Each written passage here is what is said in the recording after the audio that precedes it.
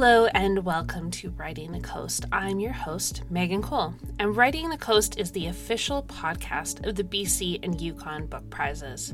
This is where you'll find conversations with the authors and illustrators whose work has been nominated for the annual shortlist. The nominees have done everything from graphic novels to cookbooks and nearly everything in between. Today's conversation is with Francine Cunningham, the author of On Me, a beautiful poetry collection nominated for the Jim Deva Prize for Writing That Provokes. In addition to introducing you to Francine, I also need to introduce you to Jason Schurz, who did the interview for this episode. Jason is a writer specializing in music and health. He's currently doing his MFA in creative nonfiction at the University of King's College, and he's the host of a great podcast about the link between punk rock and mental health called Scream Therapy. Now a little bit about Francine, our guest for this episode. Francine is an award-winning Indigenous author based in Vancouver. In 2019, Francine was the first prize winner of the 2019 Indigenous Voices Award in the Unpublished Prose English category. She also won Grain Magazine's 2018 Short Forms Fiction Contest and has been shortlisted for many other awards and contests, including the 2019 Far Horizons Short Fiction Award. The poems in Francine's debut collection, On Me, have been described as engaging, expressive, and explosive. Francine starts this episode off with a reading from her book, On Me. On mental illness, bipolarism on the axis. This disease rips you apart. It breaks your heart. It throws you to chaos. This disease is the eater of dreams, of life that could be lived. It locks you away in your bedroom, cuts open your skin, causes lightning in your brain, steals sleep, dreams. This disease takes you to the places where people walk alone. It brings you to the highs of glory, of life lived to the fullest, energy and brilliance and greatness. It shoves you into the blinding heat of the sun until you scream for more pain because you can handle anything. And then what's over there? A speeding dart of darkness hits you in the chest, and everything tumbles, and you are nothing and worthless, and why are you even alive? This disease feels hopeless. Living on this balancing beam feels hopeless, and you're exhausted from trying to smile, from saying everything's fine, from hiding the worst of it. You're exhausted from living, and so you scream into your pillow in the middle of a sun-drenched afternoon.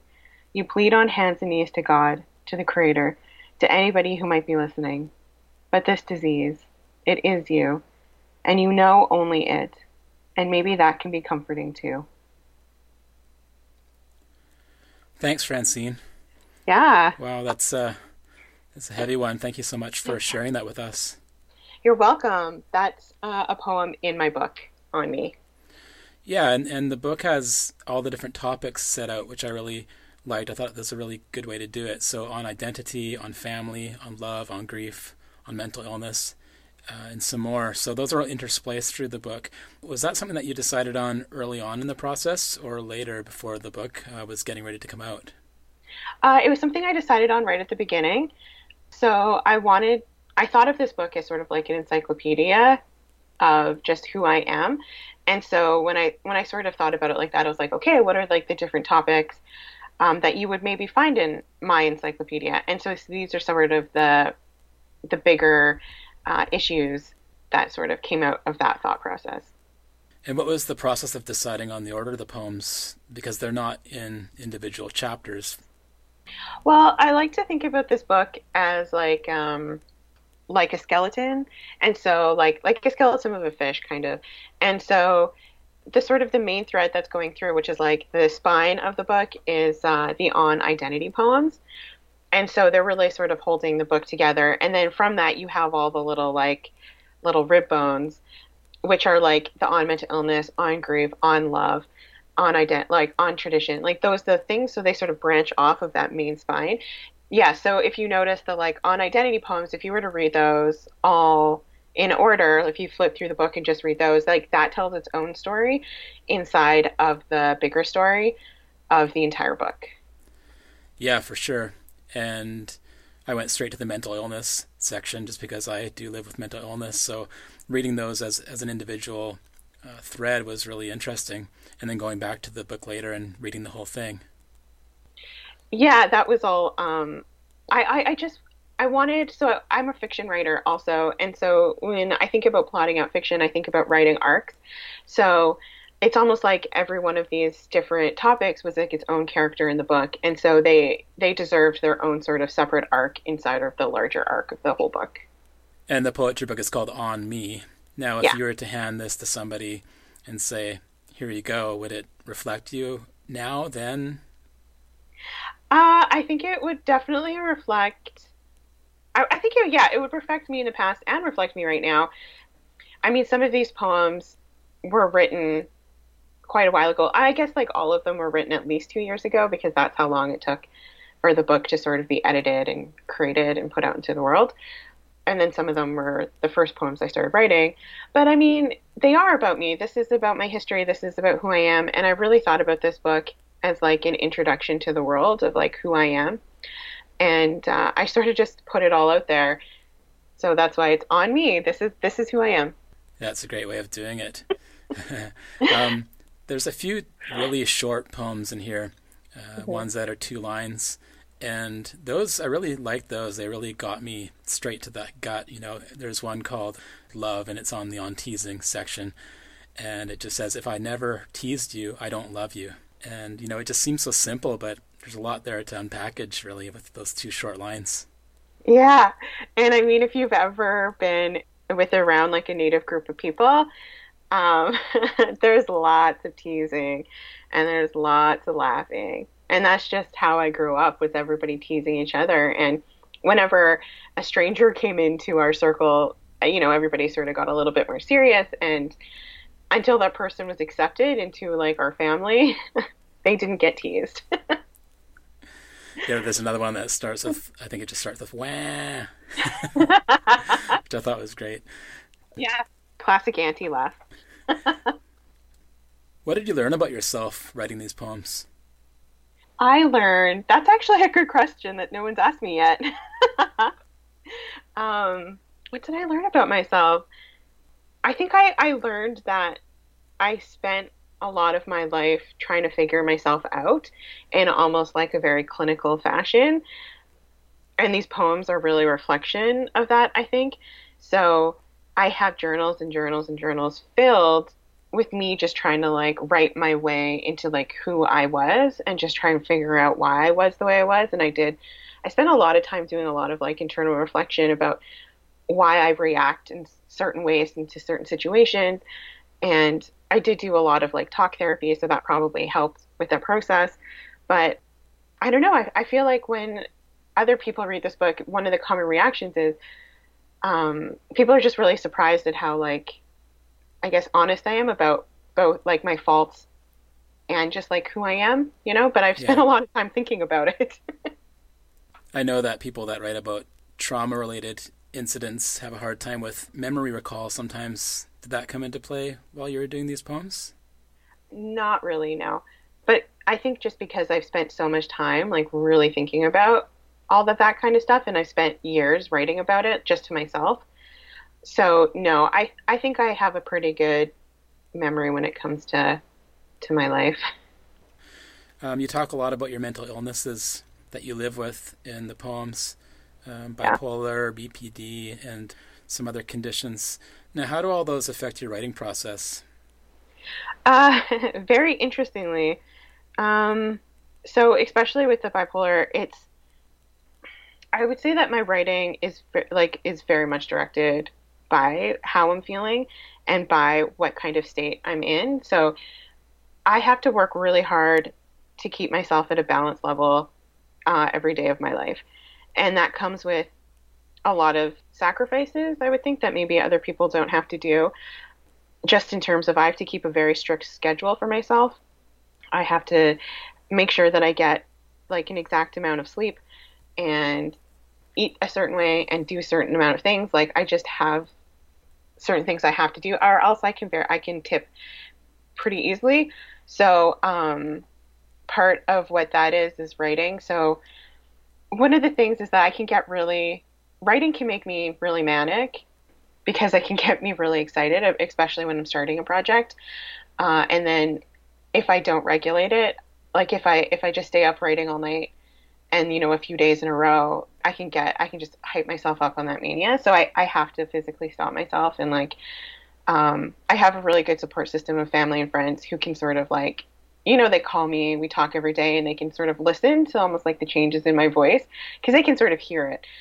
And they'll be like, oh, your voice sounds like you're getting kind of manic right now. I think you need to step away from whatever you're doing and like take care of yourself. And then that sort of like helps me regulate. So I feel like, and then when I'm feeling really depressed, when I'm in a really depressive episode, writing always helps me. It can take a while for me to get back into wanting to write, but then once I do, I can find that helps lift the depression a lot faster. So yeah, so my mental illness definitely plays a role in my writing. And in my first novel, my YA novel that I'm sort of doing a final revision on right now, that's all about a young girl dealing with mental illness. And so that's where I'm doing sort of more of a deep dive on like what it's actually like to live with it every day. Yeah, and it sounds like despite the mood episodes, you're able to still get things done. Yeah, I've sort of like learned I have to. I'm 35 now or 36. I can't always remember how old I am, but I'm in the 35, 36 range. So it was a lot different when I was in my early 20s. But I spent most of my 20s sort of working to get to the point where I am right now, and just in terms of like being stable.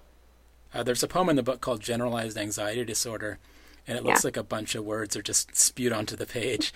But then I thought to myself, wow, this must have taken so long to get it set up and all figured out like that. It's quite the piece. Yeah, well, that is like, I don't know if for anybody who has general anxiety disorder, I feel like that is my thought process a lot of the time. Like I do a lot of ruminating.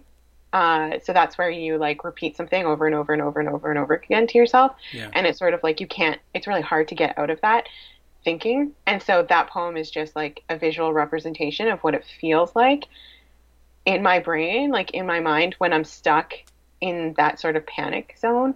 This can last sometimes for days or weeks, or where I just can't stop ruminating about the exact same words over and over again in a specific order. And so that poem is really just what it feels like. And it's overwhelming.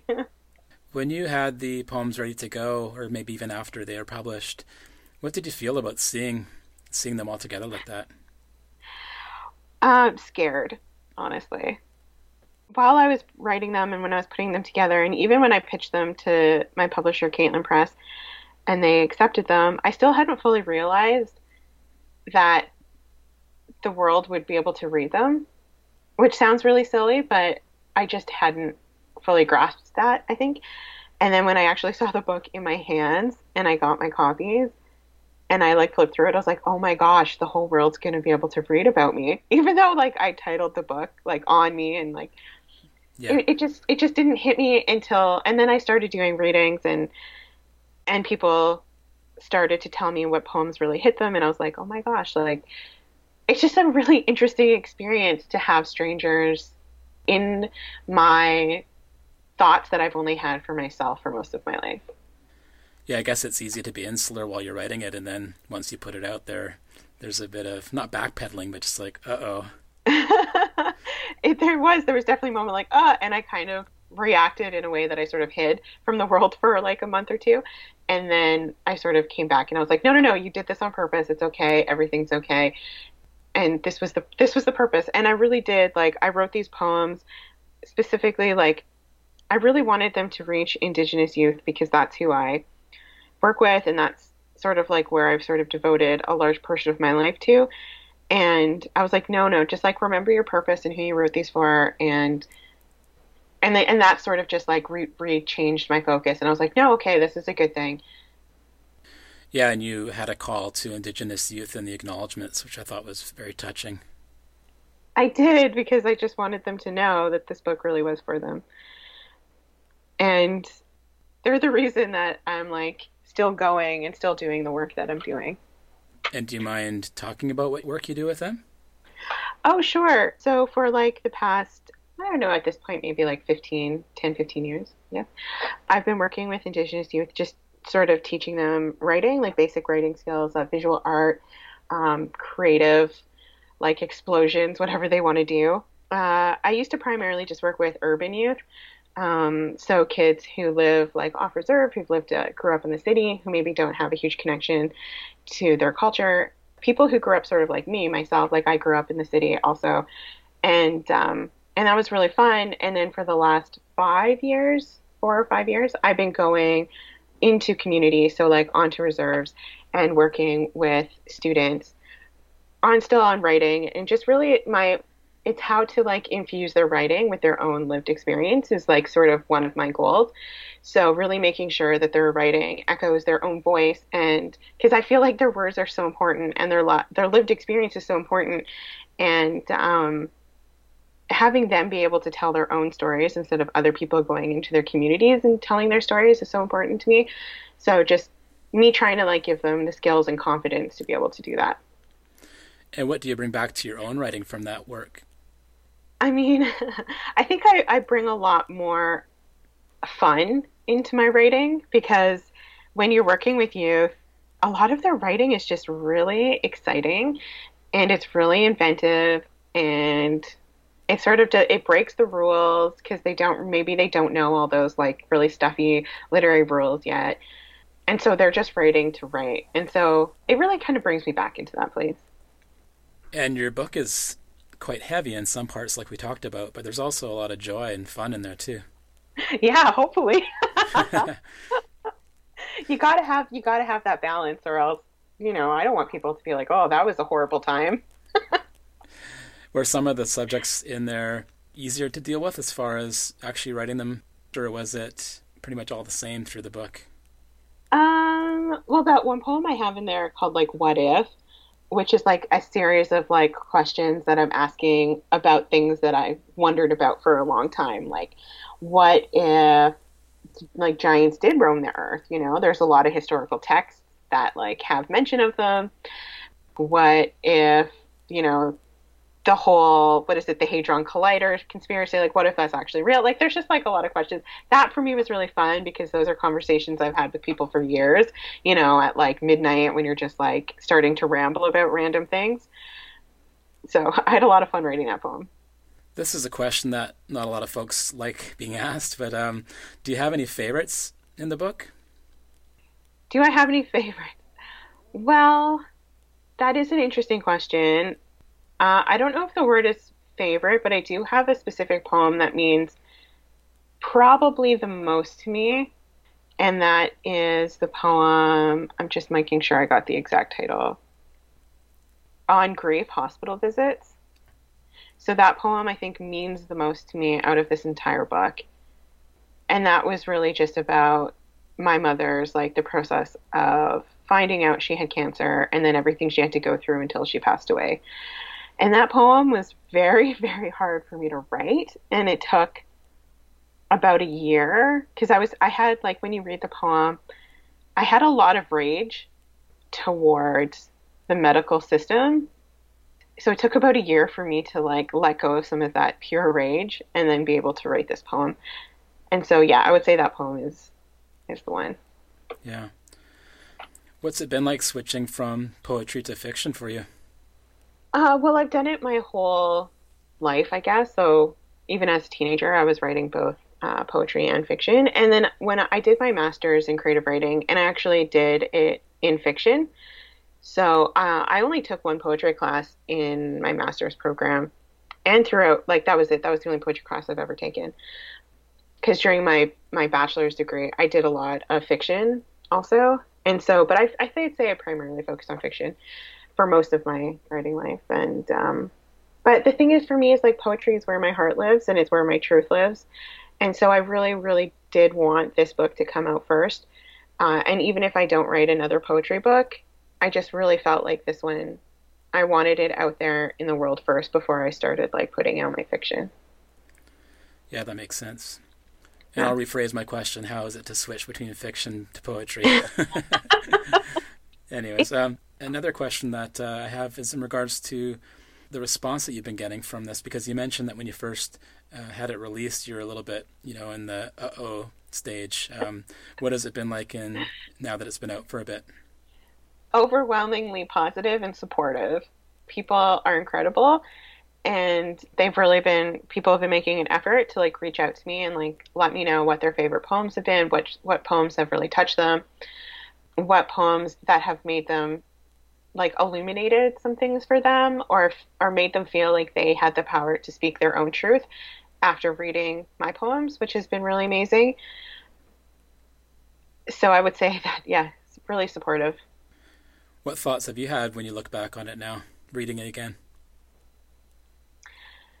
I feel a lot of joy, honestly. And especially when I'm reading the poems I've written about my family, it just reminds me, like, I can see them and I can hear them. And especially when I've written about some family members who passed away, like, it's just really great. I actually have a great story about one of the poems in there. It's about my uncle, and he had this laugh where he just laughed through his teeth. He'd be like, and this was his laugh. And he was like a really big guy. So you've got this big native guy who maybe looked kind of imposing. And then when he laughs, it's this like silly little laugh.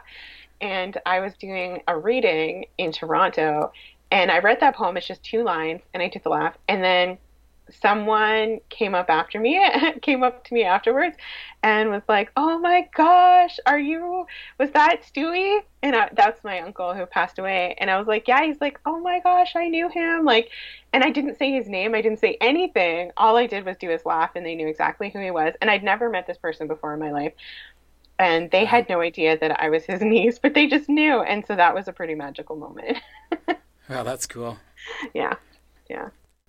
Getting back to those acknowledgments, that seemed like a very important part to a message to folks to carry that on, the themes that you had in the book. Yeah, and I think also, like, I did put in, like, my first line is, like, I want to thank all the Indigenous writers who paved the way for me to have the courage to write this book. And I really, truly mean that. Because, like, growing up, the only book I ever read in school was Indian in the Cupboard that had a Native character in it. And it's not like that's, like, the best representation in the world. So that was all I had. And so, but in university, I was able to be exposed to more Indigenous writers who just really, like, blew my mind and let me know, like, that I could tell my own story and tell my own truth, and, like, and it was okay, and so I just really, like, that's my goal, is to continue passing on that lesson. And I remember the writer Lee Miracle. I was at an event, and she was there talking, and it was like an all Indigenous writing conference sort of thing. So we were all just in this room together, and it was pretty amazing. But she got up on stage and she talked about how we really need to embody, as Indigenous writers, this teaching of the one hand up, one hand down, which is, as we as individuals are sort of climbing that ladder of getting our books published, getting success, that we really have to have one hand down always, bringing up as many youth and as many people as we can with us, because there's more than enough room at the top of this for all of us to be there celebrating together. And so I find, like, maybe in other literary communities, that sometimes it can be very much like all about the person and, like, my success and, like, what I can do for myself and, like, just making sure I get to the top. But I really feel like it's my duty, and I really took that teaching seriously, about bringing as many youth with me as I can. Thanks to Francine for being on the podcast, and thanks to Jason Schurz for your thoughtful questions. This was such a fantastic conversation to listen to. And as always, thanks to you, our listeners. We couldn't do this without you, and it's so great to know that so many people are enjoying this podcast. If you'd like more information about the BC and Yukon Book Prizes, visit our website, bcyukonbookprizes.com. You can also find us on social media, so Twitter, Instagram, and Facebook. Next time on the podcast, you'll hear my conversation with Ivan Coyote. Ivan's book, Rebent Sinner, is nominated for the Jim Diva Prize for Writing That Provokes and the Hubert Evans Nonfiction Prize. Thank you for listening to Writing the Coast.